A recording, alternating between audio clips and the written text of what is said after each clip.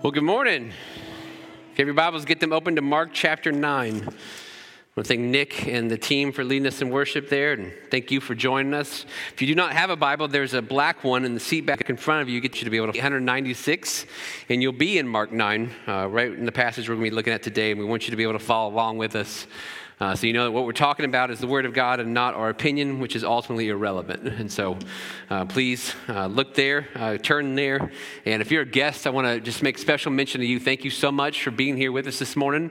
We know how hard it is to try something new, how uncomfortable that can be. And so if you stop by our welcome desk, which is just outside those two doors, we have a gift for you for coming.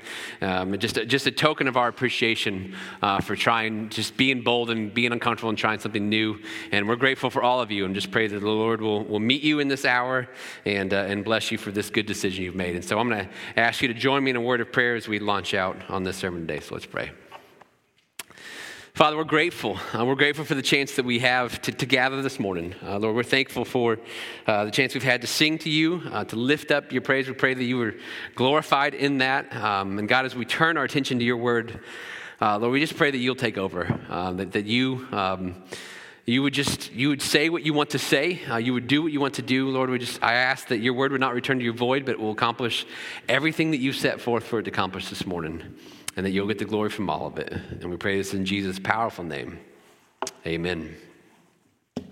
So there's a couple years of my life where I worked for a company called Endeavor Communications. It's a telecommunications company in Cloverdale, and I was hired on there for a brand new position. Right? It was a position they'd never had before, and so I understood on my first day that in a few months I would have a follow-up meeting with the CEO to kind of reevaluate the position, right? To understand, like, is this actually worth paying you for, right? What have you done? Like, what kind of value has this brought to the company, right? So that kind of just hung over my head for the first few months, and I wanted to be really prepared for the meeting, so I tracked as much data as I could, right? I had detailed numbers on all kind of the errors I found in the company processes, the amount of money it saved. I had this big presentation of how, like, this position actually brings value and you should keep it around for a while. And I really liked the CEO. He's one of my favorite bosses I've ever worked for. And the big day came, and I made my big presentation, and he liked the presentation. And then we started talking about future goals. All right, I love what's happening. Now let's talk about what we can add to it. And I was pitching a few ideas that I had that I was really excited about, and some more audits I could do in the company's processes, some work with the directors. And late in the meeting, when I thought we were all done, he's like, "This is all great. Like, just go on all of it. But I've got a couple new ideas for you." And before I tell you what they were, there's something I should tell you about me. And I confessed this in the first service, and they all looked at me like I was weird. So now I'm really hesitant to do it, but I'm going ahead, right? And it's this. I have almost a fear of making phone calls. Now, I do it because to function as an adult, you have to, right? But it takes a lot of effort. It takes, like, sucking myself up. It takes, like, some deep breaths. It's like a 3-minute process to get ready for a 30-second phone call. I'd much rather just have a face-to-face conversation. I've always hated it. In fact, how I knew I wanted to marry Corinne is that I kept our relationship going long distance and would talk to her on the phone because I wouldn't do that to anybody else, right?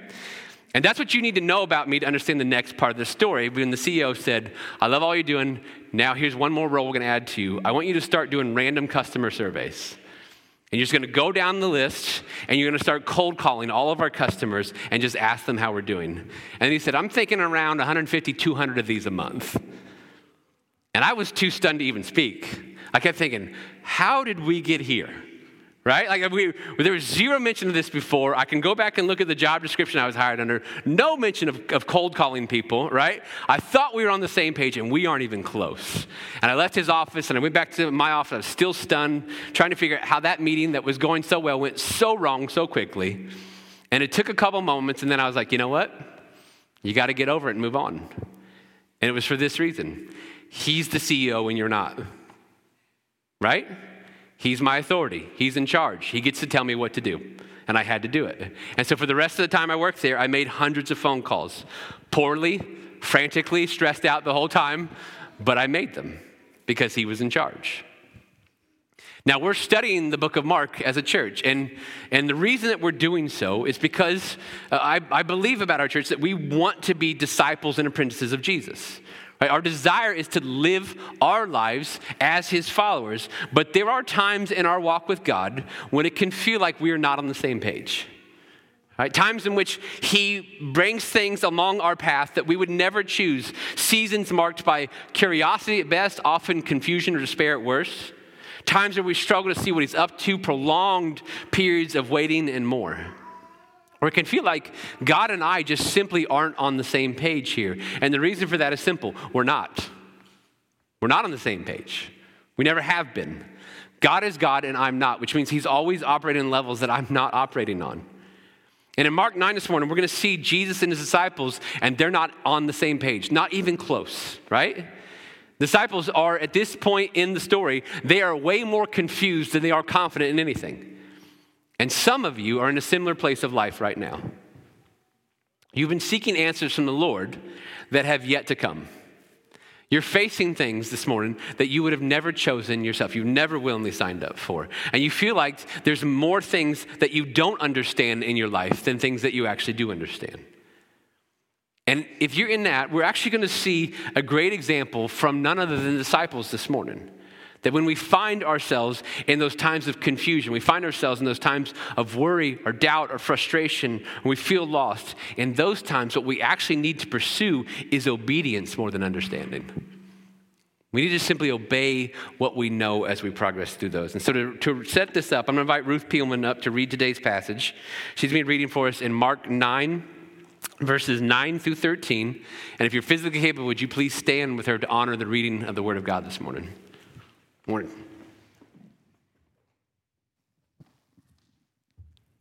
Good morning.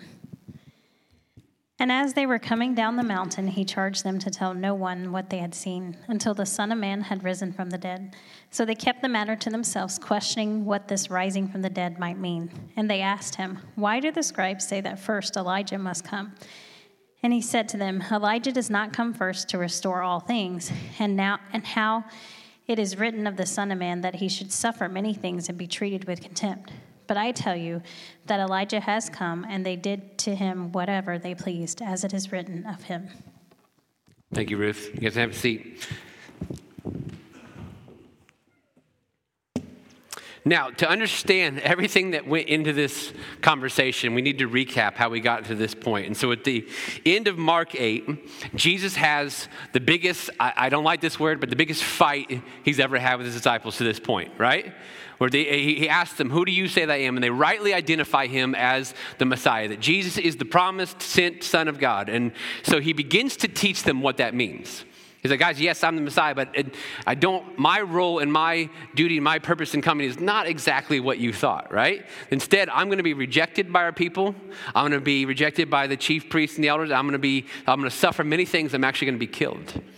And disciples hate this, right? Because their understanding of the Messiah was that he would be an earthly king and set up Israel as a dominant nation. He's the one-way ticket to the good life. And so they actually pull Jesus aside and rebuke him for this. The language we get from Matthew and Luke is that Peter actually says, "This will never happen to you, Lord," as if he's somehow in charge now.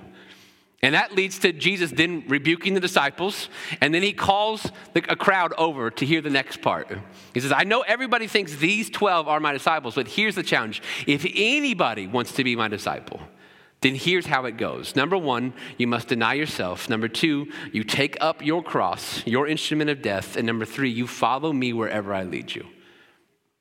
And then at the very start of this chapter, chapter 9, he says, "There are some standing here right now who won't die before they see my kingdom come in power." And then he lets all this sit for a week. And then that brings us to this incredibly crucial event that we looked at last week, where Jesus takes Peter, James, and John and leads them up a mountain to where they can be alone for a little bit. And while he's there, Jesus is transfigured, which means he literally changes into another more glorified form. And what we know physically is that he was at least shining brightly and his clothes were dazzling white, but I'm sure there was more going on than that.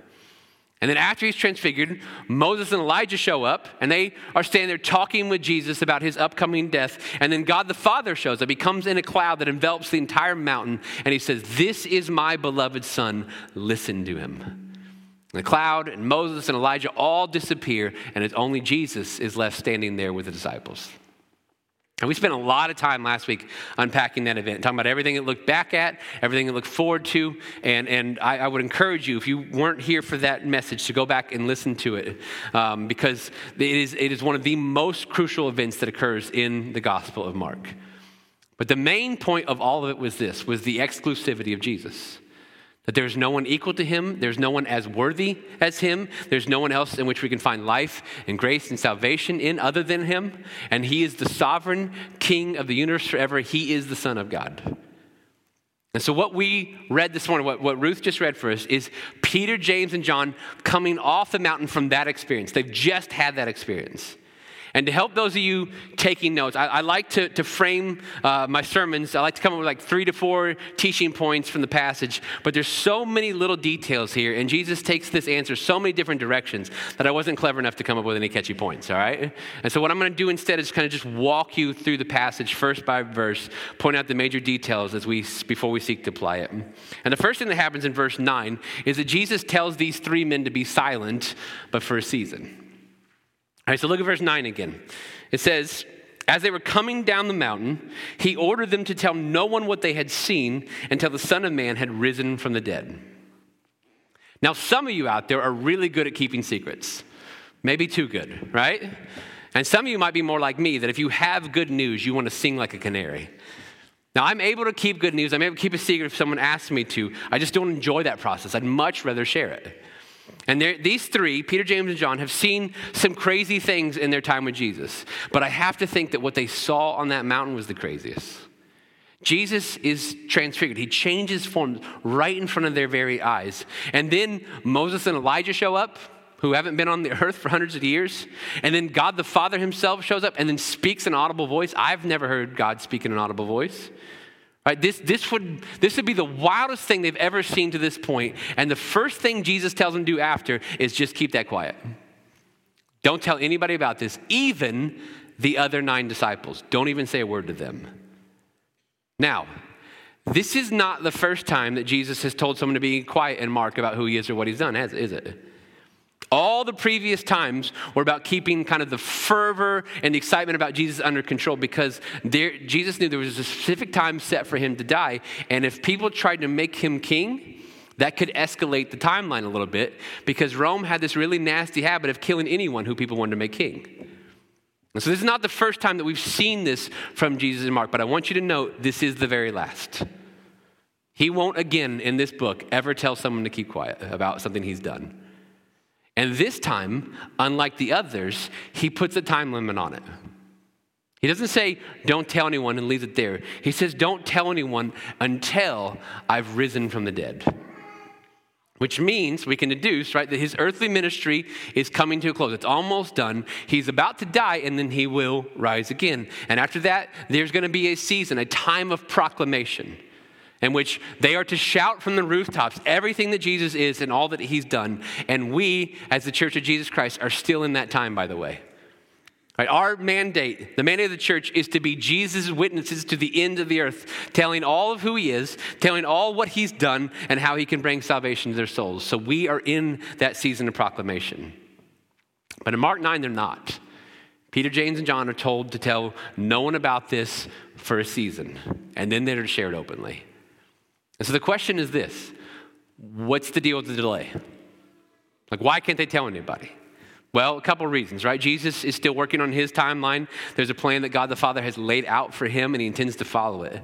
But secondly, we can see immediately in this passage that they still don't grasp what they just saw. Look at verse 10. It says, they kept this word to themselves. They did that. Good job. But they were questioning what rising from the dead meant. So Jesus keeps trying. If you'll start tracking this in the end of Mark 8, it's going to go through Mark 9, it's going to go through 10, it's going to go through 11, where Jesus keeps trying to get them to see that suffering is coming. It's a repeated theme he's going to hit over and over and over again, and each time they're going to struggle to grasp it because they just don't have a concept for it. Last chapter, he told them this. Look at chapter 8, verse 31. This is when he introduced this theme. It says, he began to teach them that it was necessary for the Son of Man to suffer many things, be rejected by the elders, chief priests and scribes, be killed and rise after 3 days. That teaching is what led to the big confrontation. The first time they heard it, they just rejected it outright. This time, they're improving a bit, okay? They're trending in the right direction. Let's give them credit. They don't correct or rebuke Jesus here, but they still don't get it. right? And after his death on the cross, after they're witnesses to his resurrection, they're going to be able to go back and piece all this together, and it's all going to make sense. But for now, they still don't understand what they just saw on the mountain. They definitely aren't grasping or recognizing the necessity of Jesus suffering and dying. And so it's best, if you just don't get it, it's best just to stay quiet for a bit and keep learning. Second thing that we see here is Jesus begins to clear up confusion about Elijah. Now look at verse 11. They asked him, why do the scribes say that Elijah must come first? Now this might be a question that you and I have not wondered at any point in our life, right? But I guarantee you this was something the disciples had wondered about for a while, and they just saw Elijah on the mountain, and so it brought it to the forefront of their minds again. And here's why. There's a popular teaching in their day that before the Messiah would come, Elijah would reappear and make way for the Messiah. And to understand this, we're going to have to do a little bit of Old Testament Bible study this morning. In Malachi chapter 3, we have this prophecy. It says, see, I'm going to send my messenger, and he will clear the way before me. Then the Lord you seek will suddenly come to his temple, the messenger of the covenant you delight in. See, he is coming, says the Lord of armies. And so this one and a couple more in Isaiah talks about that before the arrival of the Messiah, there's going to be a prophet come before him and prepare the way for him. Now you add to that Malachi chapter 4, which we're told this. Look, I'm going to send you the prophet Elijah before the great and terrible day of the Lord comes.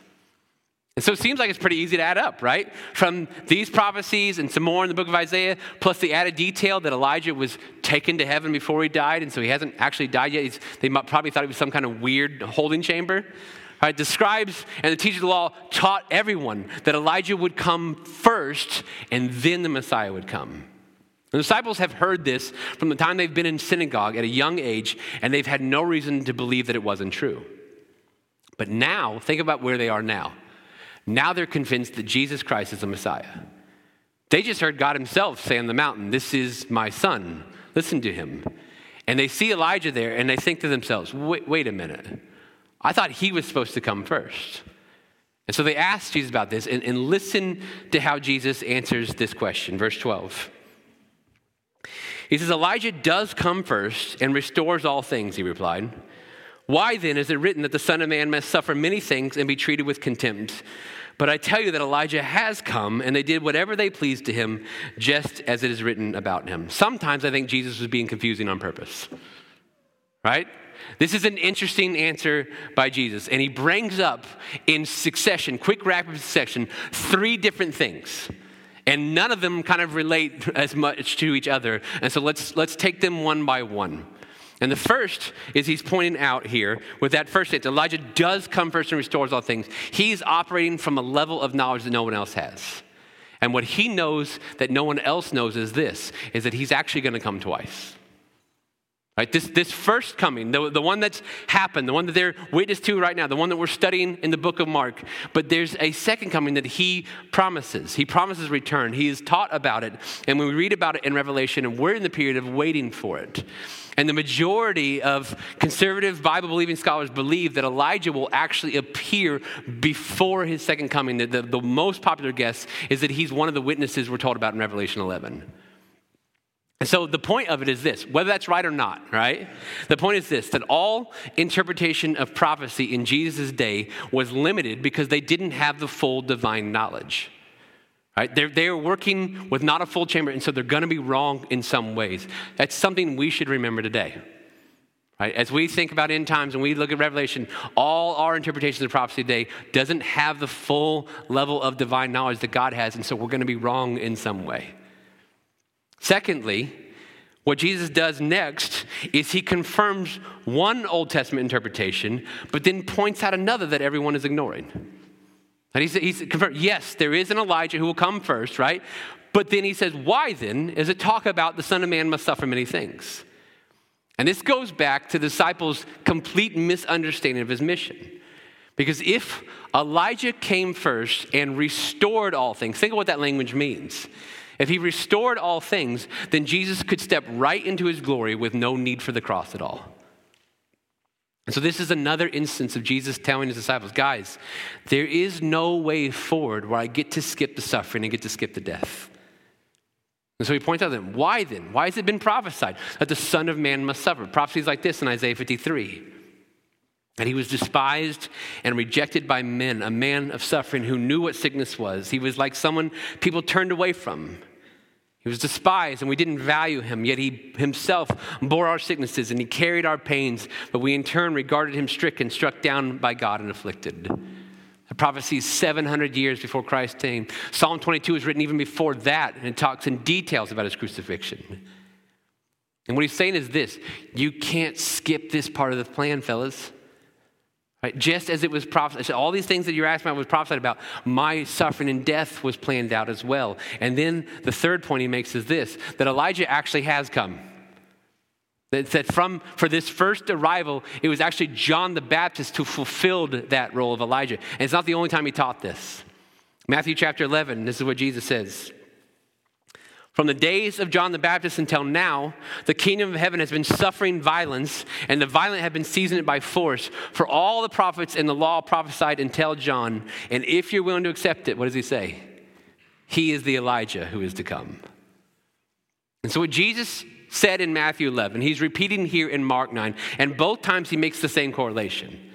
That not only did John the Baptist fulfill the role of Elijah, he is also, in addition, another in a long line of God's servants who faced violence and persecution and were killed. Because God's servants have always been persecuted. They've always faced violence. They've always been resisted. They've always been rejected. And so the question before these two disciples is this: why would it be any different for the Messiah? If it's happened every time before him, why would it be any different for his son? Now, we could go deep in the weeds on some of this this morning, in prophecies and all, first coming, second coming, all that stuff. And maybe in your groups, go for it, right? You have my permission. But this morning, right, what I want to do is I want to bring this passage home and allow God's word to go to work to us and speak to us and see what truths that we can mine from it, that we can apply to our lives. And there's a few I do see here. And the first is this, is that God's ways are not our ways. There's a pretty famous passage in the book of Isaiah. It's Isaiah 55, and the Lord declares this: "For my thoughts are not your thoughts, and your ways are not my ways." This is the Lord's declaration. "For as heaven is higher than the earth." Think about that gap. "For as heaven is that much higher than the earth, so are my ways higher than your ways, and my thoughts than your thoughts." Now, this is one of the most obvious and plain truths in all the scriptures. And yet we need reminded of it again and again and again, don't we? And we see it on display here in Mark 9. I want you to contrast what you see from Jesus and what you see from these two disciples. There's nothing that happened on the Mount of Transfiguration that confused Jesus. He knows what lies ahead of him. He has a full grasp on every prophecy that was declared about him and about anyone else. He knows what he's doing, and he knows what must be done. He has a full, secure grasp on all of it. The disciples are in an absolute whirlwind. They're not getting any of it, right? Much of what they thought to be true has been completely wrong, right? They're way behind. They aren't grasping the things that they are seeing. They're confused. They're lost. They're bewildered. They're not on the same page and on the same level of Jesus at all. And it's precisely because he knows way more than they do. He knows the future. He knows what he's doing. He knows what is best, and he's way out in front of them.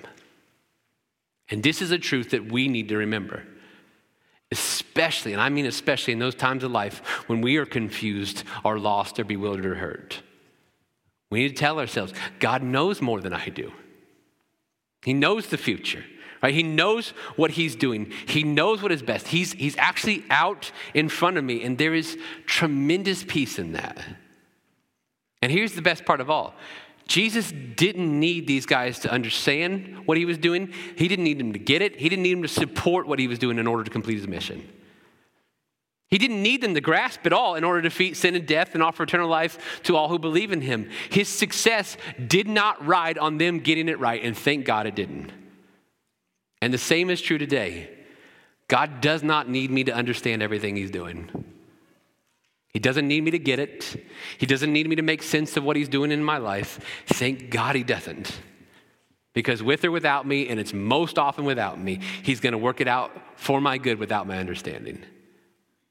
And so it will take a lot of unnecessary pain and angst out of my life when I let go of the expectation that I need to understand it all. And instead just accept the fact that he's God and I am not.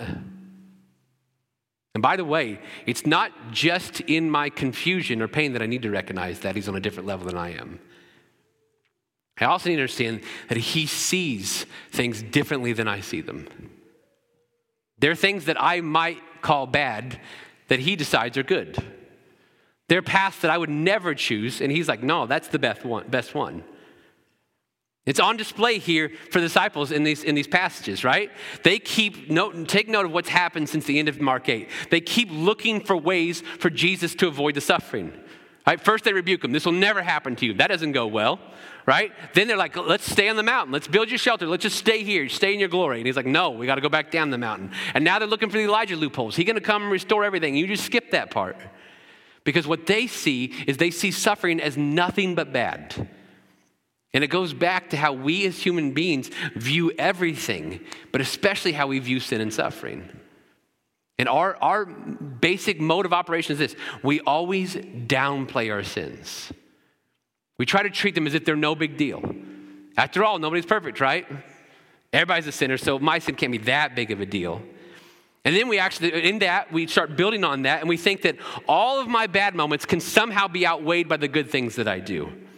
And so in this thinking, overall, the vast, vast, vast majority of human beings consider themselves to be good people, despite quite a bit of evidence to the contrary.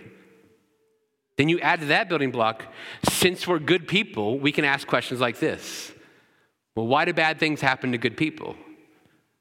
Right, because suffering, in our minds, is only a form of punishment. That's all it could be. And so it should be reserved for those bad people, like the worst among us, not me, because what I, a good person, deserve is a long and comfortable and easy life. Well, the Bible tells us how God views all these things, and it's nothing like the way we see things. What it tells us is that human sin, all sin, is an act of outright rebellion against our Creator. Colossians 1 says that we are hostile in our minds and our actions towards God in our sins. That we constantly want the glory that he deserves, so we want it for ourselves. Romans 1 says that we take the good things that he gives us and we replace him with them. Right? We make them the object of our worship. We make them the object of our devotion, bypassing the giver completely. We reject his design, we mock his wisdom, we deny his authority, and we profane everything that is holy. And the consequences of this are massive. That all of creation, every aspect of creation is under a curse due to sin, including us. Which means this, that suffering is not a punishment. Suffering is guaranteed. Because all of creation is crying out and groaning and under the curse. And so natural disasters and tragedies and illness and cancer and divorce and separation and abuse and prejudice and racism, all kinds of evil, death itself, these are the end results of creation being under a curse. And there is no way out of that curse without suffering. There is no atonement for sins without the shedding of blood. And so to defeat sin itself, to break the curse, to offer us life forever, where all things are made new and there is no curse, God could not avoid suffering. He had to walk face first into it. Enter Jesus, the Messiah, the Son of God, being rejected by mere men, being beaten and punched and spit upon and whipped, and having the flesh torn off his back and nails driven into his wrists and his feet and hoisted up on a cross to suffer excruciatingly. The giver of life himself had to face death, all to erase our debt, all to offer us forgiveness and defeat the curse. You still think your sin's not a big deal? Look at the steps God had to take in order to eradicate it. He unleashed a torrent of his divine anger and righteous wrath for sin all over his Son, so that through his suffering, our suffering can be redeemed. That through his suffering, our sins can be forgiven. Through his cost, we could experience great reward. If we believe in Jesus and in Jesus alone, we'll find eternal life in him, and he's the only way. And by the way, if you've done that, then he promises that if we deny ourselves and take up our cross and follow him, then our sufferings can be transformed into glory as well. Which is why the last thing that I see from this passage, and the most obvious, is this, is that we should obey even in the midst of confusion. At this point in the story, there's a lot that Peter, James, and John don't understand. There's a lot they've gotten wrong. There's a lot going forward they're still going to get wrong. They are not on the same page as Jesus at all. This is precisely why he told them, you can't tell anybody about this. But let's give credit where credit's due. They got one thing right. They didn't say a word. They didn't tell anyone about this until after the resurrection. They stayed silent. They obeyed even though they didn't understand why they should. And sometimes our divine CEO will tell us to make hundreds of phone calls and we don't know why. And we're not going to get everything right. In fact, in a life of following God and letting him have control, you're going to be confused a lot. I can tell you in the last 2 to 3 years, I've spent way more days confused than not in trying to figure out what God's doing in my life. It's been a prolonged season of confusion. You add to that in our early days of following Jesus, we wouldn't pass every theology quiz. You can't read every book of the Bible the first time you open it. But whether you follow Jesus for 1 minute or 80 years, there's something that all of us can always do. We can obey what we know. We can obey what we know. At the end of the next service, we get to witness the baptism. That's one of my favorite things about baptisms. That the vast majority of people who get baptized are incredibly infants in their faith. They haven't had time to read this book all the way through. They couldn't pass the Bible quiz you put before them, but they know 2 things, that Jesus saved them and he told them to be baptized. And that's enough for them to act out that obedience. It's a beautiful picture for how we should live our lives. I'm not telling you this morning to stop asking God for wisdom. Don't stop asking him for clarity or understanding. There's nothing wrong in seeking those things. But in the meantime, while you wait for them, pursue obedience more than you pursue understanding. If you don't know what God is asking you to do next, then do the last thing that he told you to the best of your ability. There are plenty of things, by the way, that are clear. Clear commands in his words, even when we don't understand what he's doing in our lives. We know that we're told to love others. We know that we're told to share the hope of Jesus. We know that we're commanded to think of ourselves less. We know that we're to consider others more important than us.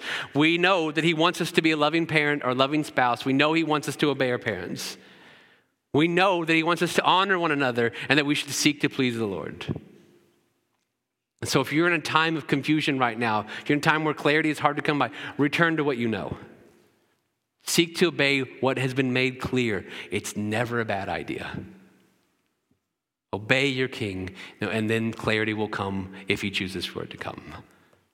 Let's pray.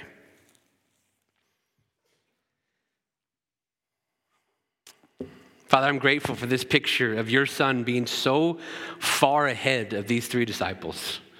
He's so out in front. He knows so much more than them, that his knowledge is secure, that he is fully at peace, that he's confident, he's comfortable, and they don't have a clue what's happening. Because God, it paints a beautiful picture for what a life of following you is often like. You are so far ahead. You're so far out in front of us. Your ways are so much higher than my ways. Your thoughts are so much higher than my thoughts. That you are confident, you are secure, you know all things, you hold all things, and I'm in a whirlwind. And there are times that by your grace you bring clarity. There are times that by your grace you bring understanding, and we praise you for those times, but there are also times you don't. In the midst of the waiting, in the midst of withholding that, what you seek is obedience. What you seek is that we'll live out what you have told us to live out. What you seek is that we'll honor you the way you've told us to honor you. What we seek is hearts that look to please you in all things. And so I pray for anybody in this room who's struggling with understanding, God, who's confused, who's hurt, who's seeking clarity. We do ask that if it fits your divine will for them, that you would provide them the clarity they seek. But in the meantime, Lord, would you find in us a church that doesn't need the answers before we obey, that doesn't need to understand everything before we seek to honor you, that we will seek to obey you at all times in every way. Do this for your sake, do this for your kingdom's sake, do this for the glory of your name. And we ask this in Jesus' powerful name. Amen. Well, before we dismiss you, just give you a couple moments to spend as a time of response with the Lord. Maybe you just need to be blown away at His glory, at how much higher His ways is than our ways. Maybe you need to be blown away that despite that, He still forgives us in grace. Or maybe you need to seek Him for the next step of obedience in your life. Whatever it is you want to do, spend this time with Him.